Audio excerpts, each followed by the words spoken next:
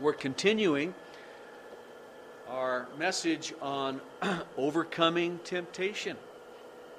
How many of you really believe that God understands what you're going through when you feel the temptations and trials of life? He really, really understands. I remember talking with a man a while back, and he's saying, well, God is a good God and the devil's a bad devil, and everything good in your life is there from God, and everything bad happens from the devil.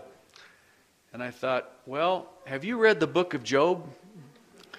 Do you understand that we don't always know what's going on behind the scenes? Something appears to be good, it may be bad. Something appears to be bad, it may be good. We walk through the wilderness as Jesus did, and we hear strange voices. We're tempted at every turn. And unless we're patient, unless we keep our hearts fixed on God, we will not grow in our faith and pass through and be strengthened.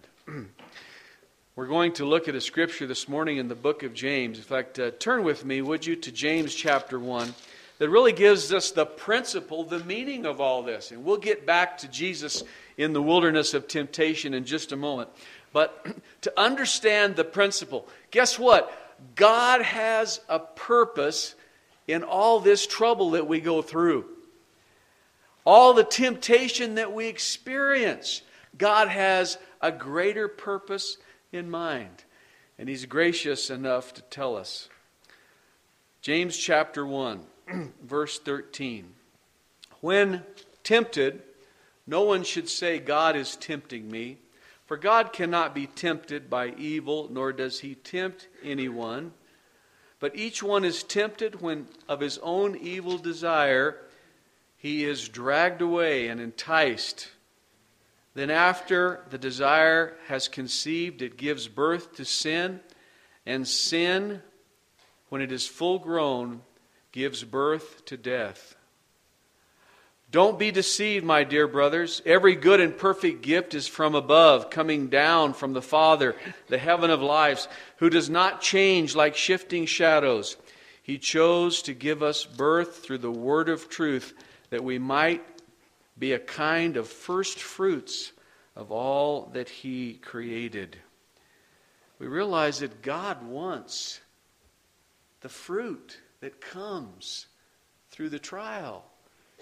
He wants us to pass through and grow stronger and to be purified. And we realize that, as verse 12 says, blessed is the man who perseveres under trial, because when he has stood the test, he will receive the crown of life that God has promised those who love Him. Do you love God? This is a promise for blessing.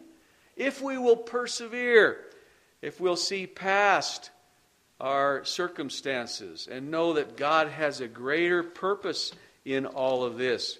If we look forward and realize that as surely as I'm experiencing difficult times, God wants to do something special in my life. And we need to be careful not to get caught in the excuse trap that we all tend to fall into when it comes to temptation. You know, we hear silly things like, well, the devil made me do it, right? And I wouldn't have done it if everyone else hadn't done it. Have you heard that one? Have you used that one? Or how about this one? God knows how weak I am. Or how about this one? Well, God will forgive me. As if to presume upon the grace of God. We all have our favorite excuses, don't we, for the sins that we commit. Well, Jesus is telling us, trust me, I know how to get you through. Yes, if you fail, I will forgive you and I will restore you. But it's much better to overcome that sin in faith through obedience. How many of you know that you don't have to fail in the same place, in the same way that you did in the past, if you grow spiritually in your relationship with God? We see the patterns and we think, well, that's just my weakness. If I experience that again, it's just my pattern to fail in that way. Well, let's grow beyond the pattern. That's what the transformation is about, so that we can be more and more like Jesus Christ. Well, turn with me back to Luke chapter 4, and we'll continue looking at these temptations that Jesus experienced. And God will help us to be strengthened and encouraged as we face these temptations ourselves. I used to hear people say that the older we get, the less we are tempted. How many of you say that's not true? Not true. I used to admire those older saints who seemed like they'd passed all the tests and were beyond any type of temptation. But isn't it something that the older we get, it seems like the new types of deceptions and new types of temptation which we experience, and we realize that as long as we're in this world, we're going to have to face Satan and evil and deal with the problems of our own nature in terms of being attracted by those things which would cause us to disobey God. Here as Jesus, let's return to verse 1 of chapter 4. Jesus, being full of the Holy Spirit, returned from the Jordan, was led by the Spirit in the desert, where 40 days he was tempted by the devil. He ate nothing during those days. At the end of them, he was hungry. And then we see how the devil came to him 3 times with 3 temptations. The first one in verse 3. And the devil said to him, "If you are the Son of God, tell this stone to become bread." And Jesus answered, "It is written, man shall not live by bread alone." The devil led him to the high place and showed him in an instant all the kingdoms of the world, and said to him, "I will give you all their authority and splendor, for it has been given to me, and I will give it to anyone I want to. If you worship me, it will all be yours." Jesus answered, "It is written, worship the Lord your God and serve him only." Verse 9, then the devil led him to Jerusalem, had him stand on the highest point, and said, "If you are the Son of God, throw yourself down from here, for it is written, he will command his angels concerning you to guard you carefully, and they will lift you up in their hands, so that you will not strike your foot against a stone." And here he's quoting Psalm 91, of course. Jesus answered, it says, "Do not put the Lord God to the test." And when the devil had finished all his tempting, he left him until an opportune time.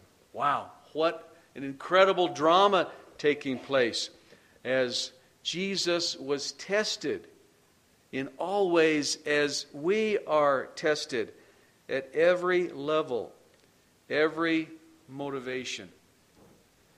We realize that as surely as we are on this planet, as God created us and placed us here, we're having to face the same force of evil that has always been here. How many of you know that Satan is a real being? That evil is not just a force, but there is a personality behind evil. And all of the demons, all of the principalities and powers of darkness that are under Satan are at work in this world trying to destroy God's special creation, his children, us. How is it that we are the target of all that evil? Well, let me say this. We don't have to understand it. In fact, we never will completely understand it. The Bible talks about it as the mystery of iniquity. God says, "I will tell you everything you need to know to get through and to be victorious.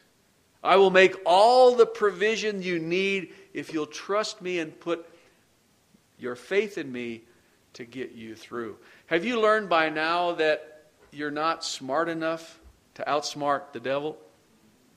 That you can't figure your way out? Your will isn't strong enough to resist him whenever he appears and tries to pull you into something which truly is against God's will for your life? Have you realized by now that He has ways of setting traps and putting you in circumstances which you were totally unprepared for. And we realize how much we really must depend upon the Lord. How much we really need to follow Christ's example. If you don't get anything else from this account, realize this, that Jesus was, hear this, full of the Spirit and full of the Word. What is our greatest assurance against Satan and evil and yielding to temptation? It is being full of the Spirit and full of the Word. What is full of the Spirit? Well, Jesus said, you will receive power when the Holy Spirit comes upon you to be my witnesses, to establish my kingdom, to overcome the evil one. The openness to the Holy Spirit in terms of His work in our lives, so very, very important. Now, practically speaking, we need to be in fellowship with the church. We need to be in prayer constantly. We need to realize that if we resist the Holy Spirit, we lose the great opportunity for the empowerment which is always to be filled, to be overflowing. What about the Word of God? How can we be full of the Word? There's no way we can be full of the Word unless we open ourselves to the Word and spend time with the Word. Let me get real practical here. What about daily devotions? Did you ever think about daily devotions in terms of every day reading a portion of Scripture and asking God to help you understand it and apply it to your life? How important that is in terms of overcoming temptation? How many of you have had the experience of when you take some time to read your Bible and pray, especially in the morning, that you face things that very day that relate to the Scripture that you read? And the prayer time it happens over and over again because it's the nature of our walk with God. God has a way of preparing us for what we face as He prepares us by His Spirit and by the Word. All Scripture is given by inspiration of God and is profitable for instruction, for correction, for reproof in righteousness. We think, oh God, how important it is for me to spend time in the Word. And so Jesus here, as He's baptized in the Jordan and really at the high point in His life so far, and the Holy Spirit leads Him into the wilderness and He's tested. It was the Holy Spirit and the Word of God that sustained Him. Did you notice that over and over again He responded to Satan, "It is written, thus saith the Lord." We need to be prepared in the same way to quote the Scripture. Not just quote it with our minds and with our mouths, but to really understand and apply the Word so that we really can say it from the depth of our heart in terms of facing that temptation and realizing that God has made provision for us. Well, let's take a moment to look at these three temptations in a little more depth, and then we'll get back to the book of James. Notice that this first temptation that Jesus experienced was about His hunger, His physical condition, and His desire for food. And Satan says to Him, well, why not just go ahead and turn one of these stones into bread? Makes sense, huh? Was that an easy thing for God to do, considering that Jesus had created all of the stones in all the universe that ever existed, and to turn a stone into bread was no great task for Jesus? Why didn't He do it? Why didn't He just go ahead and do it? Well, we realize that hunger alone was not a good enough reason for Christ to do the miracle. This was the temptation of pleasure to satisfy a personal need through the gift of God, or the power of God, or the provision of God. And the fact was, hear this, Jesus was not led by the Holy Spirit to turn that stone into bread. He was tempted to do it. as an exhibition, something that would reveal his power in a way that really was not consistent with God's purpose in that moment. You know, all of us would like miraculous power, wouldn't we? But realize this, that with miraculous power there is responsibility. Jesus understood his responsibility. And we've got to be careful as Christians that we don't think that God gives us power and miraculous power just to satisfy our appetites. This was a great thing that Jesus did in saying no. And he said, man shall not live by bread alone, but by every word that comes from the mouth of... What he's saying, he's establishing a priority here. And the priority for Christ in the wilderness was to overcome his hunger for material food through the priority of his hunger for God and the kingdom. How important it is for us to keep our priorities right. Listen, the temptation of Satan to try to use God as the means to the end rather than as the end. Do you know what I'm talking about? I want to be happy. I want to be wealthy. I want to be well fed. I want to be healthy. And so I go to God as the means to the end, using God for my ultimate gratification and fulfillment. No, we're saved for a greater purpose. We are destined to be God's for all eternity. And we must come to the place in our faith where we do not use God as the means to the end, but we realize that God is the end, the all and all. He blesses us with great gifts of healing and provision, blessings so wonderful, but we don't seek the blessing as much as we seek the one who gives the blessing. And so our focus needs to be on God and not the bread. How many of you know that that is a very important truth for the maturing Christian? Forgive me, but sometimes we as Christians get mixed up and we think it's all about the bread. And hear this, all about getting God to get you the bread. No, it's about God. It's about God. It's about God. And He promised to provide our daily bread if we realize it's really about Him and not about the bread. We must never manipulate or seek to manipulate our relationship with God for personal gain. And Christ so clearly demonstrated that in the way He responded. So, well, was He hungry enough to do this? Yes, He was. But was He good enough to do something better? Yes. And what was better?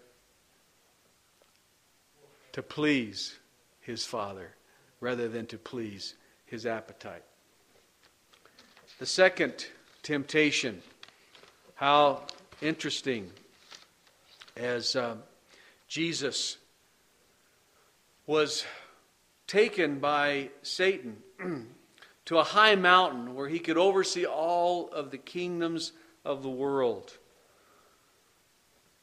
It's interesting that the Scripture says that the devil said to him that all authority I give you, and as if Satan really had the authority over all these kingdoms.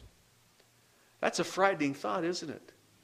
How much authority does Satan actually have in terms of the rulership, governing of nations, the influence in society? We don't know. Part of that is deception that comes with the fall. How much influence does he really? We don't know. But we know this based on Christ's response. That as Satan promised that he could have all of the kingdoms of the earth, and Jesus realized that as Satan was speaking those words, Satan was seeking to exalt himself and to be worshipped as the one who had power over all things. And as Jesus refused his offer, verse 8, Jesus answered to him, Get behind me, Satan, for it is written, you shall worship the Lord your God, and him only shall you serve. Wow. What shall it profit a man if he gains the whole world? How much? The whole world, but loses his soul. Jesus understood that. We need to understand that there are times in our lives when we are tempted to compromise our values in our relationship with God, and we realize ultimately, it's about your soul. It's not about the power. It's not about all that you could possess. It's about your soul and your relationship with God. Guess what? What Satan was offering cost much too much in terms of eternal values. I don't think Jesus was a bit tempted. How about you? Jesus knew, understood, and Satan's deception, he is called, the father of fools. He is the greatest liar in all of creation. Let me say it this way. Satan doesn't get it. It's not about the power. It's about the Father. Our relationship with the Father. And that's where Satan missed it and lost his relationship with God as a great angel and fell and tries to lead all of mankind in that. Listen, there's a lot more here than just this dramatic story as we realize everything Satan tempts us to do, to hear this, to embrace and to have this world, pulls us away from the throne of God and our relationship with our eternal Father. Have you bargained with your soul in order to have the riches and the things of this world? We all have experienced that temptation where we realize we have to either choose God or choose this world. Jesus chose to worship his Father. And so should we, to worship him. What is this? Well, if the first was the temptation of pleasure, this is the temptation of power. And it's real. We all experience it. We all have to face it, are challenged by it in many different ways. The power that we might have in this world. There's always a cost. The cost is too great. We must worship God and keep this creation in the right perspective. Well, the third temptation, even more subtle, as the devil took Jesus to the point of the temple roof that overlooked the Kidron Valley. We're told that this was about a 450-foot drop, a high place to look out. And as Satan quoted Scripture to try to deceive Christ, quoted the 91st Psalm, which is about the protection of God, he said, Jesus, why don't you just jump off of here and wait for the angels to come and to swoop you up? Won't that be spectacular for all of your followers, everyone to see that you really are special? And Jesus, responding as God gave him the grace to do so, answers in verse 12 and 13 as he says, hear this. Now this is very important. It's going to lead us back to the James Scripture. It has been said, you shall not tempt the Lord your God. Now what is this? If the first temptation was about pleasure and the second was about power, what is the third temptation and what is so subtle about it? I truly believe that this third temptation is about presumption, which is a counterfeit for faith, where we tempt God and really put ourselves in authority over God, trying to get God to perform for us to satisfy some type of pride in self, which will never lead us into the kingdom. And we can do this in very subtle ways. Do you hear people say, well, if God would only give me a sign for this or for that? Listen, I believe in signs.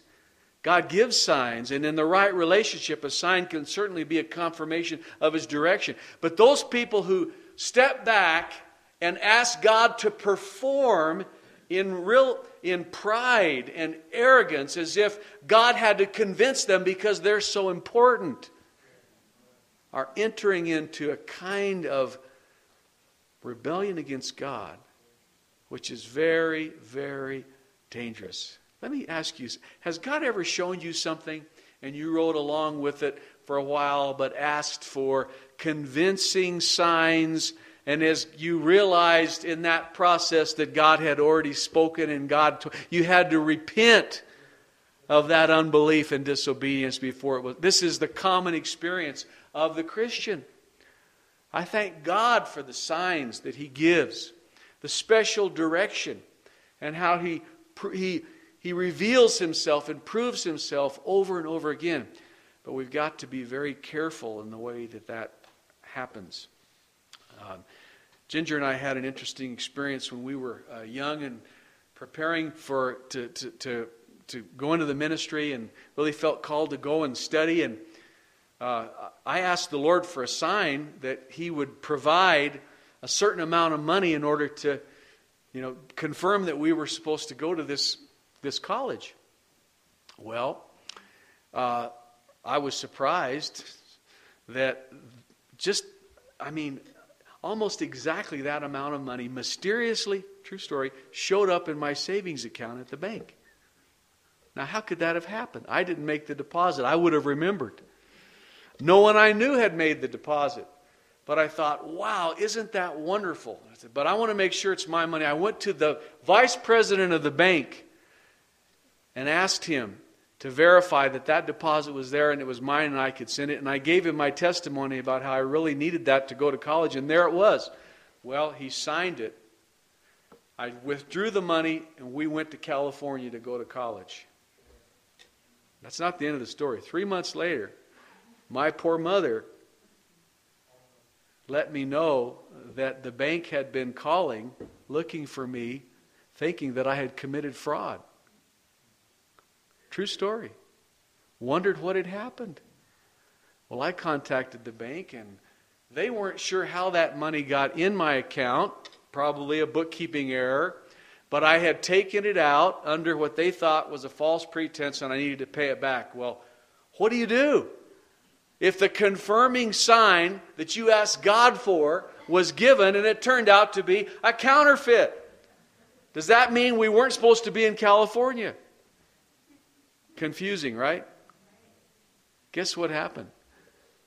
During the next several weeks and months, God really dealt with my heart, and Ginger's too, but I needed it more than she did, to show me that I really knew that I was called to go, that I asked for that sign really in unbelief.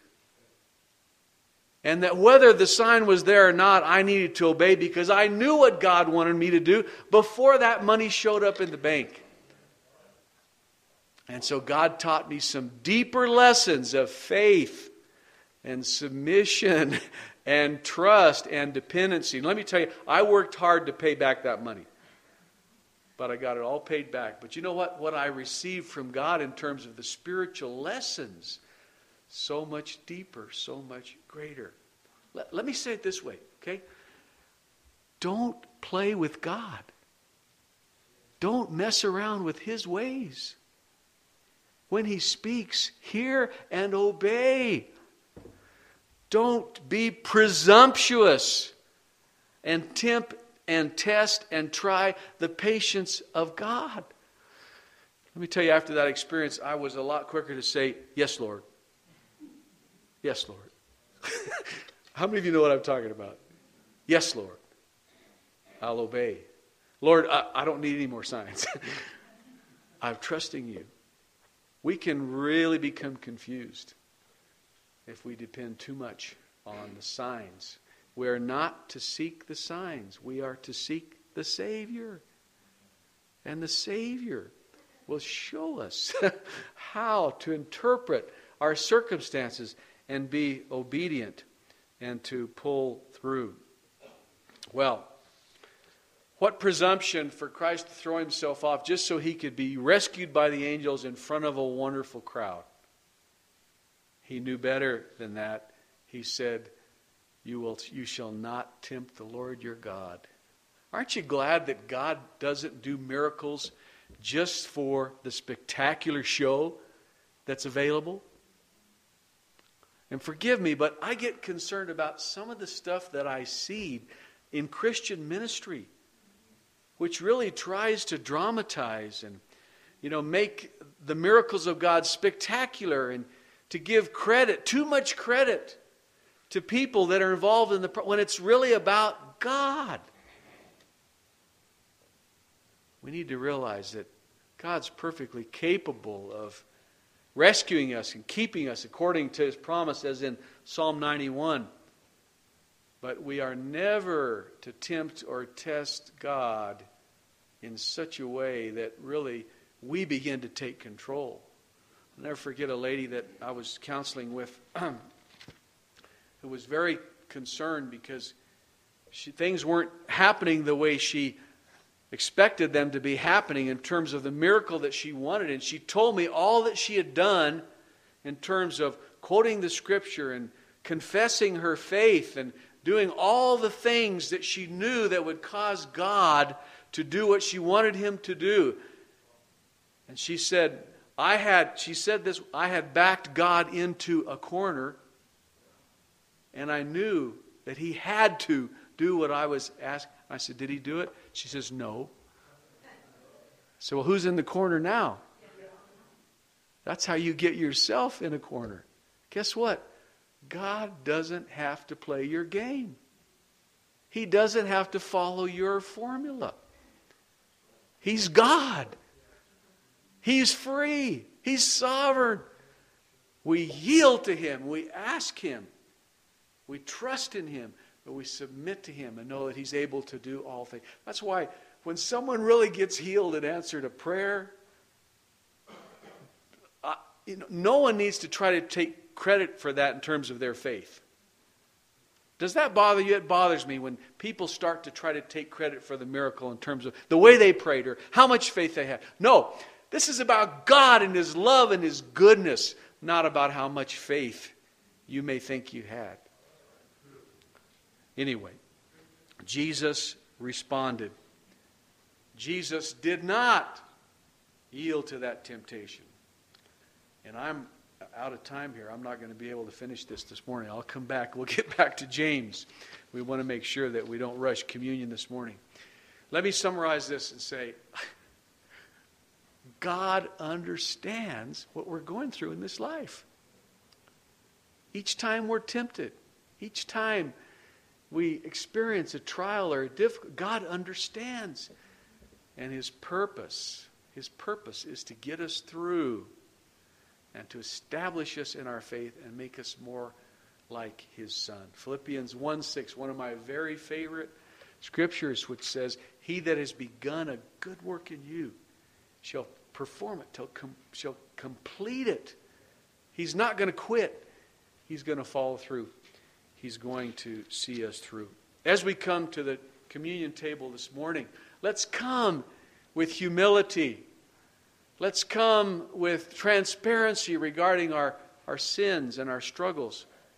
Let's ask God to forgive us and to restore us and give us another opportunity to obey Him and to truly, truly grow in the character of His Son as we respond in the right way to the trials and temptations. Lord, help us this morning. Prepare our hearts. We ask you, O God, that we wouldn't just go through the motions of communion this morning, but Lord, we would take a moment to look to you and ask you to search our hearts.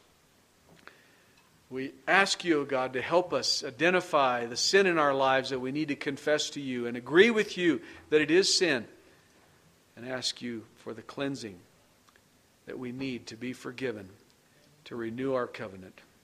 Lord, these are great gifts to us, Lord, the cup and the bread, great gifts.